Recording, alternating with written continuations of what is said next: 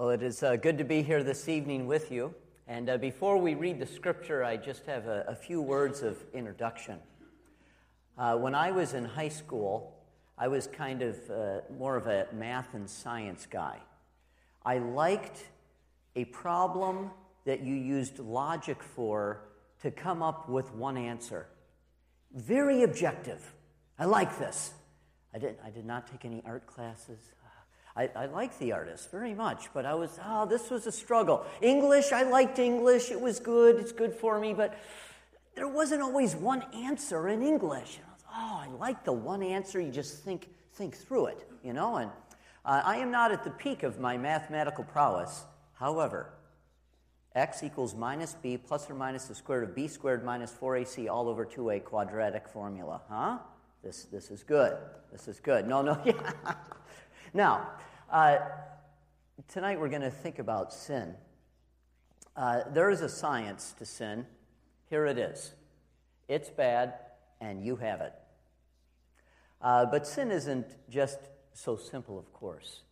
There is nuance. There can be gray areas.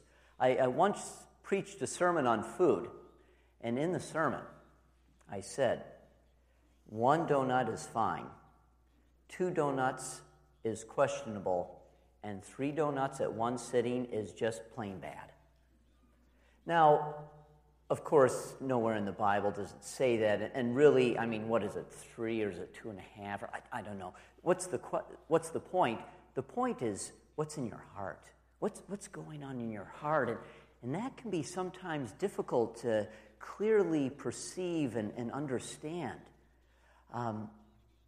Now, when I say the art of sin, maybe some of you go, that's one art assignment I'm really good at. You know, the brush strokes of depravity painting on the canvas of life. Did you like that sentence? Kind of like, okay, that's my best sentence. But still, I mean, the art of sin. Now, I must be honest with you that I chose this title just because it amused me, and I thought, the art of sin, that's an odd title for a sermon. Full disclosure, the real sermon title is The Art on How to Deal with Sin. Sorry for disappointing you, but the art on how to deal with sin, and this is what we see in our scripture passage. So I'm going to read from 1 John chapter 1, and I will begin at verse 5. 1 John 1, verse 5. This is the message we have heard from him and declare to you. God is light. In him there is no darkness at all. If we claim to have fellowship with him, yet walk in the darkness, we lie and do not live by the truth. But if we walk in the light, as he is in the light, we have fellowship with one another, and the blood of Jesus, his Son, purifies us from all sin. If we claim to be without sin, we deceive ourselves, and the truth is not in us. If we confess our sins, he is faithful and just, and will forgive us our sins and purify us from all unrighteousness. If we claim we have not sinned, we make him out to be a liar, and his word has no place in our lives. My dear children, I write this to you so that you will not sin. But if anybody does sin, we have one who speaks to the Father in our defense, Jesus Christ, the righteous one. He is the atoning sacrifice for our sins, and not only for ours, but also for the sins of the whole world. The word of the Lord. As you can see here, if you're reading along in the Bible, there's a little heading in 1 John 5. It says, 1:5, it says, walking in the light. And the theme of this message is walk in the light. This is what this passage is talking about, walk in the light. And so how do we walk in the light? Well, that could be a whole sermon series, but we're just going to focus on this passage. We deal with sin. And we deal with the art of dealing with sin. And so this is actually an acronym, ART, acknowledge, repent, and trust. Acknowledge, repent, and trust. And that's what we're going to look at tonight in this passage. Now, before we get to the first point, I would like us to think just for a moment about light, since this figures prominently in the text. So I have a treat for you. It is a children's sermon for you. So if you all could come up and sit on the floor up. No, okay, no. And I have no candy, sorry. But I have some things up here. Here is a little flashlight. All right? Now, the light is a symbol of how we view the world, our faith. And some people, let's say this is one path. Nothing against you, you're not like this, I doubt, but we'll just, okay? This path, there are people that say, I don't care what anybody else says, I'm going to live the way I want to live. I will decide for myself what's right and what is wrong. And so here they are with their little light that they're holding. The light is kind of dim because it's being created by a person. And a person is, well, we're frail, we're weak, we're limited, we're finite. And so our light is not too bright. But this person uses this to light the path before them. I'm going to do what I want to do. Now there are other people have a different light. There we are. And it is this path. And this path is, you know what? I acknowledge there's right and wrong in this world.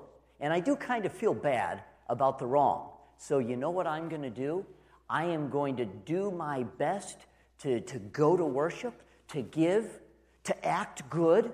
And based on my good deeds and my religiousness, well, this is my light for life. But again, the person is holding it. They're trusting in their own strength. And this is the way they light their path. Now, obviously, in this text, there is a different light that is being talked about. We have this little light, and we have this little light. And now, this is good. Now we have the 500-watt halogen. If I was doing this in high school, I would shine this in the students' eyes and be amused. I will not do this to you, okay? Okay, so now, now we have a light. Oh, and it's hot. I mean, there's a cage here, because if you touch this light, it would burn you. It's hot. Now notice, this light is behind me. This is not a light that I have created on my own. It is a light that is there. And this light obviously is going to represent God's light. Now, what does God's light do? God's light reveals who we are. It's honest about us. It shows us that, yes, we are valuable, but also we are sinful, and it exposes that sin within us, this light. This light not only shines behind us and reveals us who we are, it also lights the path before us with a very bright light. And this light, as Pastor Greg referred to, this is a light of hope, because it shines a bright light for our life, and it shines into eternity as well. Now, the Apostle John says this light, this is the light of Christ. And why does he say that? He says that in the previous verses. He says that because he knew Jesus. He walked with Jesus. He heard Jesus preach and teach, and he saw the love through Jesus' eyes that melted people's hearts. He saw Jesus heal. And he saw Jesus Christ with his own eyes and his own beating heart. He saw Jesus, our Lord Jesus, die on the cross. And then, miracle of miracles, he sees Jesus resurrected from the dead. And he says to his friends, He says to the church, this is the light. Walk in it. It is not some measly light of ignoring God's way or measly light of relying on your own strength to be good. This is the light of Christ. The problem is, as I previously said, this light exposes our weakness. So what are we going to do about that? Well, 1 John talks to us about the art of dealing with sin, of walking in the light. I will turn this off for now to save on the electricity bill of the church. So, first, we need to acknowledge sin. Acknowledge. We need to be honest with our lives. 1 John 1, 8 and 9. If we claim to be without sin, we deceive ourselves, and the truth is not in us. If we confess our sins. There are many people who say, I can do what I want to do. There are many people that will live in shame and guilt, or people that will try to just ignore the whole question, but ignoring it doesn't make things go away in our heart. We are called to acknowledge and to confess. Two examples of kings in the Old Testament that did not acknowledge. One was Jehoiakim. Oh, there's many examples, of course, but one, Jehoiakim, Jeremiah 36:9. In the 9th month of the 5th year, Jehoiakim, a king of Judah, southern kingdom, an ungodly king who worshipped idols, who did not follow God's law, Jehoiakim decreed a time of fasting. He kind of was over here. I'm going to do what I want. And then, all of a sudden, he's like, oh, let's be all religious and have a time of fasting, when he was not even being honest with what was going on in his own heart. Another king, Zedekiah, he was made king of Judah by Nebuchadnezzar. Then he betrayed his allegiance and treaty with Nebuchadnezzar, and he got quite nervous about this. Here's what Jeremiah 37 says, neither he nor his attendants nor the people of the land paid any attention to the words of the Lord spoken by the prophet Jeremiah. Did not pay attention. King Zedekiah, however, sent 2 men to Jeremiah the prophet with this message. Please pray to God for us. I don't want to acknowledge my sin, but Jeremiah, we're going to use you now as a good luck charm. Maybe this will help us, with no acknowledgement of what's within. Now, confess your sins means acknowledge. When you confess your faith, that means you agree. Here's what I agree with. I confess my faith. When you confess your sins, that means acknowledge. I acknowledge this is bad. This is sin before God. And I say, yes, Lord, forgive me. This is sin. And why do we acknowledge before God? Why? Because God, gracious God, offers us forgiveness. So we do not need to have any fear in the acknowledgement. But the acknowledgement must be there, the Bible says. And God forgives us our sin. When you think about your own life, tonight, this week, we all need to be honest. What is the sin or the sins that you struggle with? We are all on this journey. None of us have arrived to perfection yet. And we must ask ourselves, what is it that we struggle with sin-wise? And how is God calling us to be more honest about this? You know, some people, it's a matter of trust. They will trust money or their weak ability to control the situation or of power, or maybe it's trust in health care or whatever, more than God. For some, it is in relationships with others, and they just find themselves gossiping. maybe speaking unkind words. Or some people might look so good on the outside, but inside, unkind thoughts. Just going through the mind, unkind thoughts about this person and this person and this person, like we're above it all. Maybe some I mentioned earlier, maybe it is food or something else that our heart attitude is not right with, and we just really would rather not acknowledge that, but God is calling us to acknowledge it. Because I work in a school, because I live in America right now, when I bring up this subject, I must think about the screen. Quantity and quality. As we know, screen use, this big, or really big, has just grown massively. And TV companies will extol binge-watching television programs as a virtue. Guess what you get to do? I highly doubt when we get to heaven, none of us in this room will regret, boy, I wish I watched more TV. Now, I'm not just slamming TV. We need to look at our heart. It is a heart issue.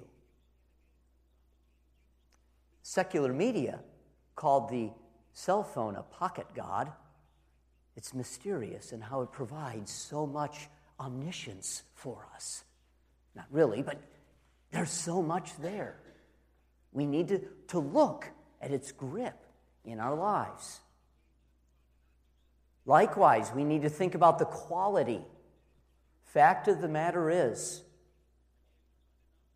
most of my students this week will see things that are clearly, plainly sensual online.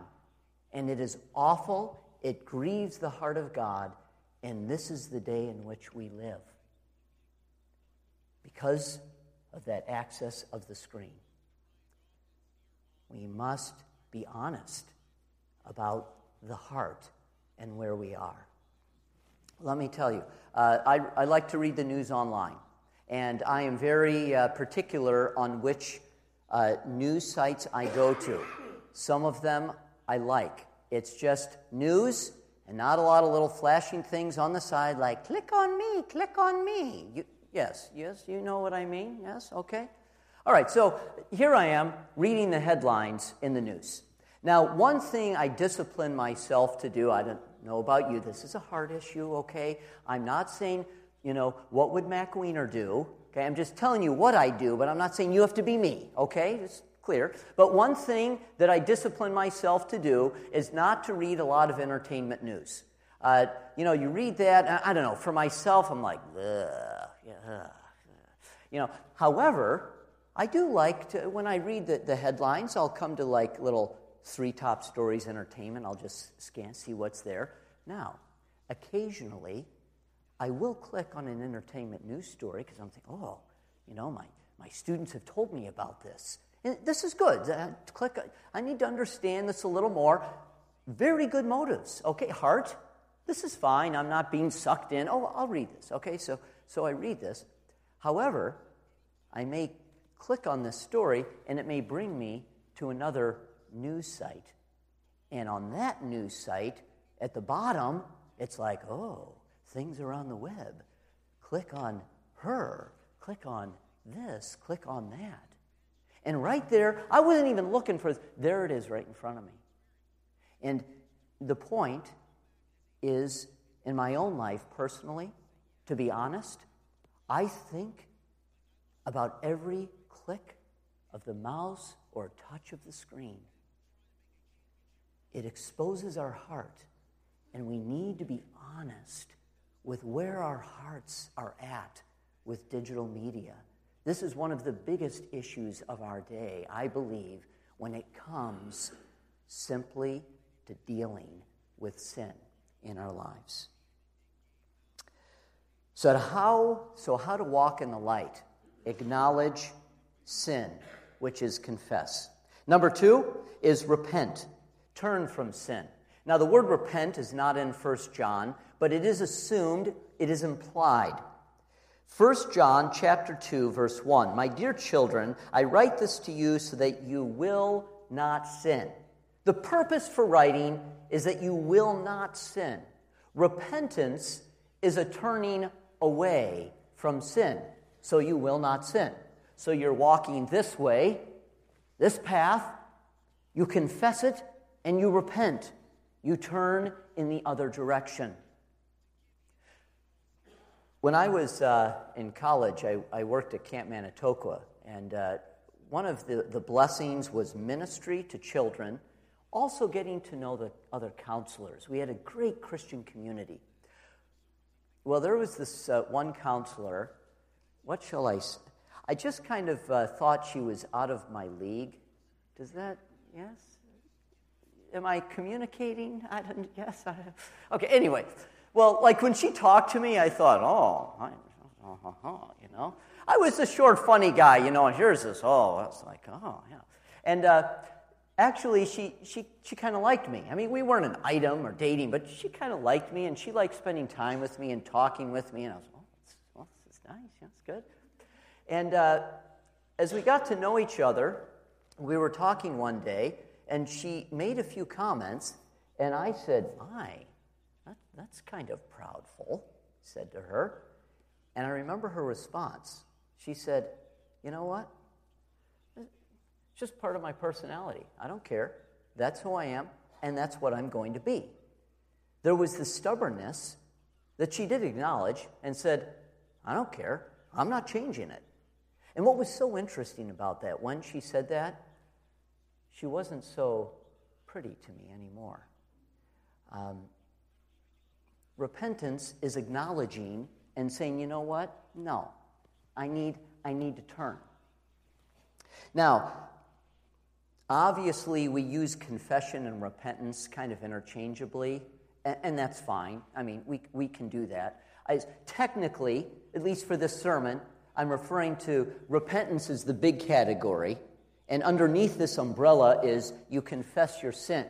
But you not only acknowledge the sin, you're also called to turn from the sin as well. Acts chapter 3, verse 19. Repent then and turn to God so that your sins may be wiped out. And so we are called in weakness and in sincerity to repent of our sins before God. Sometimes sins disgust us so much that we repent and turn and no problem.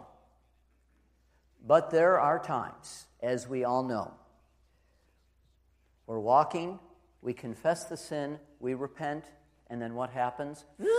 We're right back here. Confess, repent, here, and then we go right back. Fortunately, grace is not adequate grace, it's amazing grace. Yes. However, in repentance, there is this idea of waging war against sin. And if you find yourself back and forth, this is a signal that your repentance needs to be deeper, and you need to enlist the help of others as well. There are times where God is calling us to pray perhaps like we have never prayed before, to do battle with this sin, to open up that Bible, to turn to Psalm 51. What a beautiful, heartfelt, angst psalm of confession. And go over this psalm. Spend time in prayer and repentance and seeking God over this. Secondly, in our repentance, if it's not working, we need to enlist the prayer support of others, to find a trusted friend or a few friends or confidants to say, confess the sin to them and say, please help me. And not only that, we do need, in our repentance, to create, borders, boundaries, rules in our life to help us as well. They may not be in the Bible, But if we're dealing with a hard issue, we know our weaknesses, and we need to say, oh, I can't go there. For me, no crossing there. For myself, as you might imagine, I take this Bible teaching at Timothy very seriously, and God is calling me to walk the talk. I can't just blah, blah, blah. It's got to be here as well. And so I've told my students, I said, there's a lot of movies out there, and some are good, okay? Some, maybe gray areas. There's some that are just bad. I tell my students, you know what? Okay, I'm an adult. I can do what I want, okay? I own the TV in my house, okay? I own that. I let my kids live in my house. Room and board is very low for them. No, okay, I don't do that. But it's my stuff, right? And you know what I do? I've just made it my kind of little rule thing that any time I watch a movie, and first of all, I don't like to watch a lot, but if I do, I am with my wife or I tell my wife. She is right there in, so I am not like, oh, I'm going to watch a movie, it's just one of my little boundaries, which is so good. Sometimes God is calling us to do this in our repentance, to pray like we never have before, to enlist the support of others, and also to create boundaries in our life. This is how we walk in the light, acknowledge sin, and repent of sin. And lastly, trust in Jesus.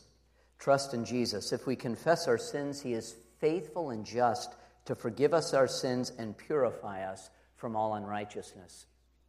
Why are we forgiven? Why are we forgiven? It is 1 John 2, verses 1 and 2. Now, this time, I'm going to read out of the English Standard Version. It says this, "But if anyone does sin, we have an advocate with the Father, Christ Jesus the righteous. He is the propitiation for our sins, and not only ours, but also for the sins of the whole world." The propitiation for our sins. How many of you have used that word in the last week? Propitiation. Yes. Now, the NIV says atoning sacrifice. Jesus is the one who atoned or paid the price for our sins. This is one way to translate it. The word propitiation kind of ups the level of severity. Sin is so evil in light of a holy God that the only response that God has for sin is wrathful, angry judgment on sin. And so propitiation is the appeasement of God's wrath upon us because Jesus took the punishment for our sin. As you know, the cost of our forgiveness is high. It is high. And that is why we can have hope and forgiveness when we come with our sin before God. And so when we struggle with sin, we need to look to Jesus. Some people struggle with guilt and shame in a very public way. Their sin was public. Sin has consequences. And when people go through the consequences of sin, they kind of feel, I'm not forgiven. But you are. You look to Jesus. Some people struggle with guilt and shame within. People can't see it on the outside, but inside it's eating them up. We are weak, He is strong. We are sinful, we acknowledge it, we repent, and what happens? We are clean. The righteousness of Jesus is upon us. We look to Jesus. We look to Jesus. A month or so ago, we had a little series of chapels at Timothy, and actually Jana helped organize these chapels. They were on mental health from a Christian perspective. One of the chapels, she gave an excellent talk to the students on.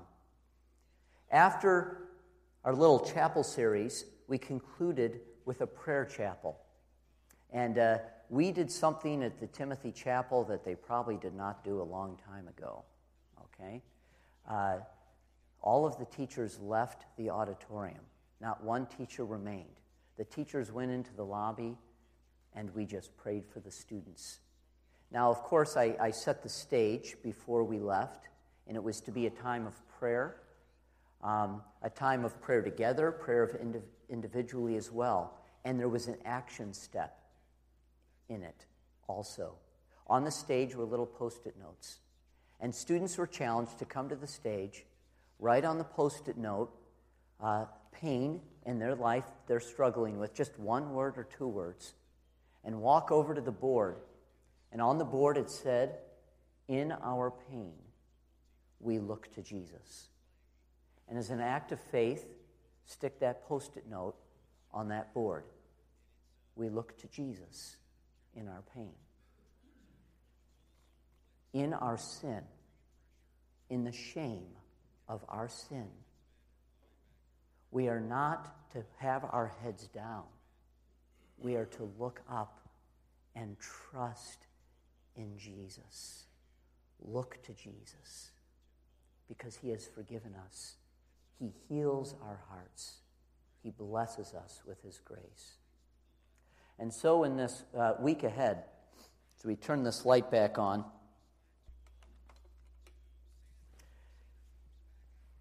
I encourage you, as you reflect on your life, as you think about the season of Lent, to be honest with what's going on in here. To be honest before God and acknowledge, confess your sin.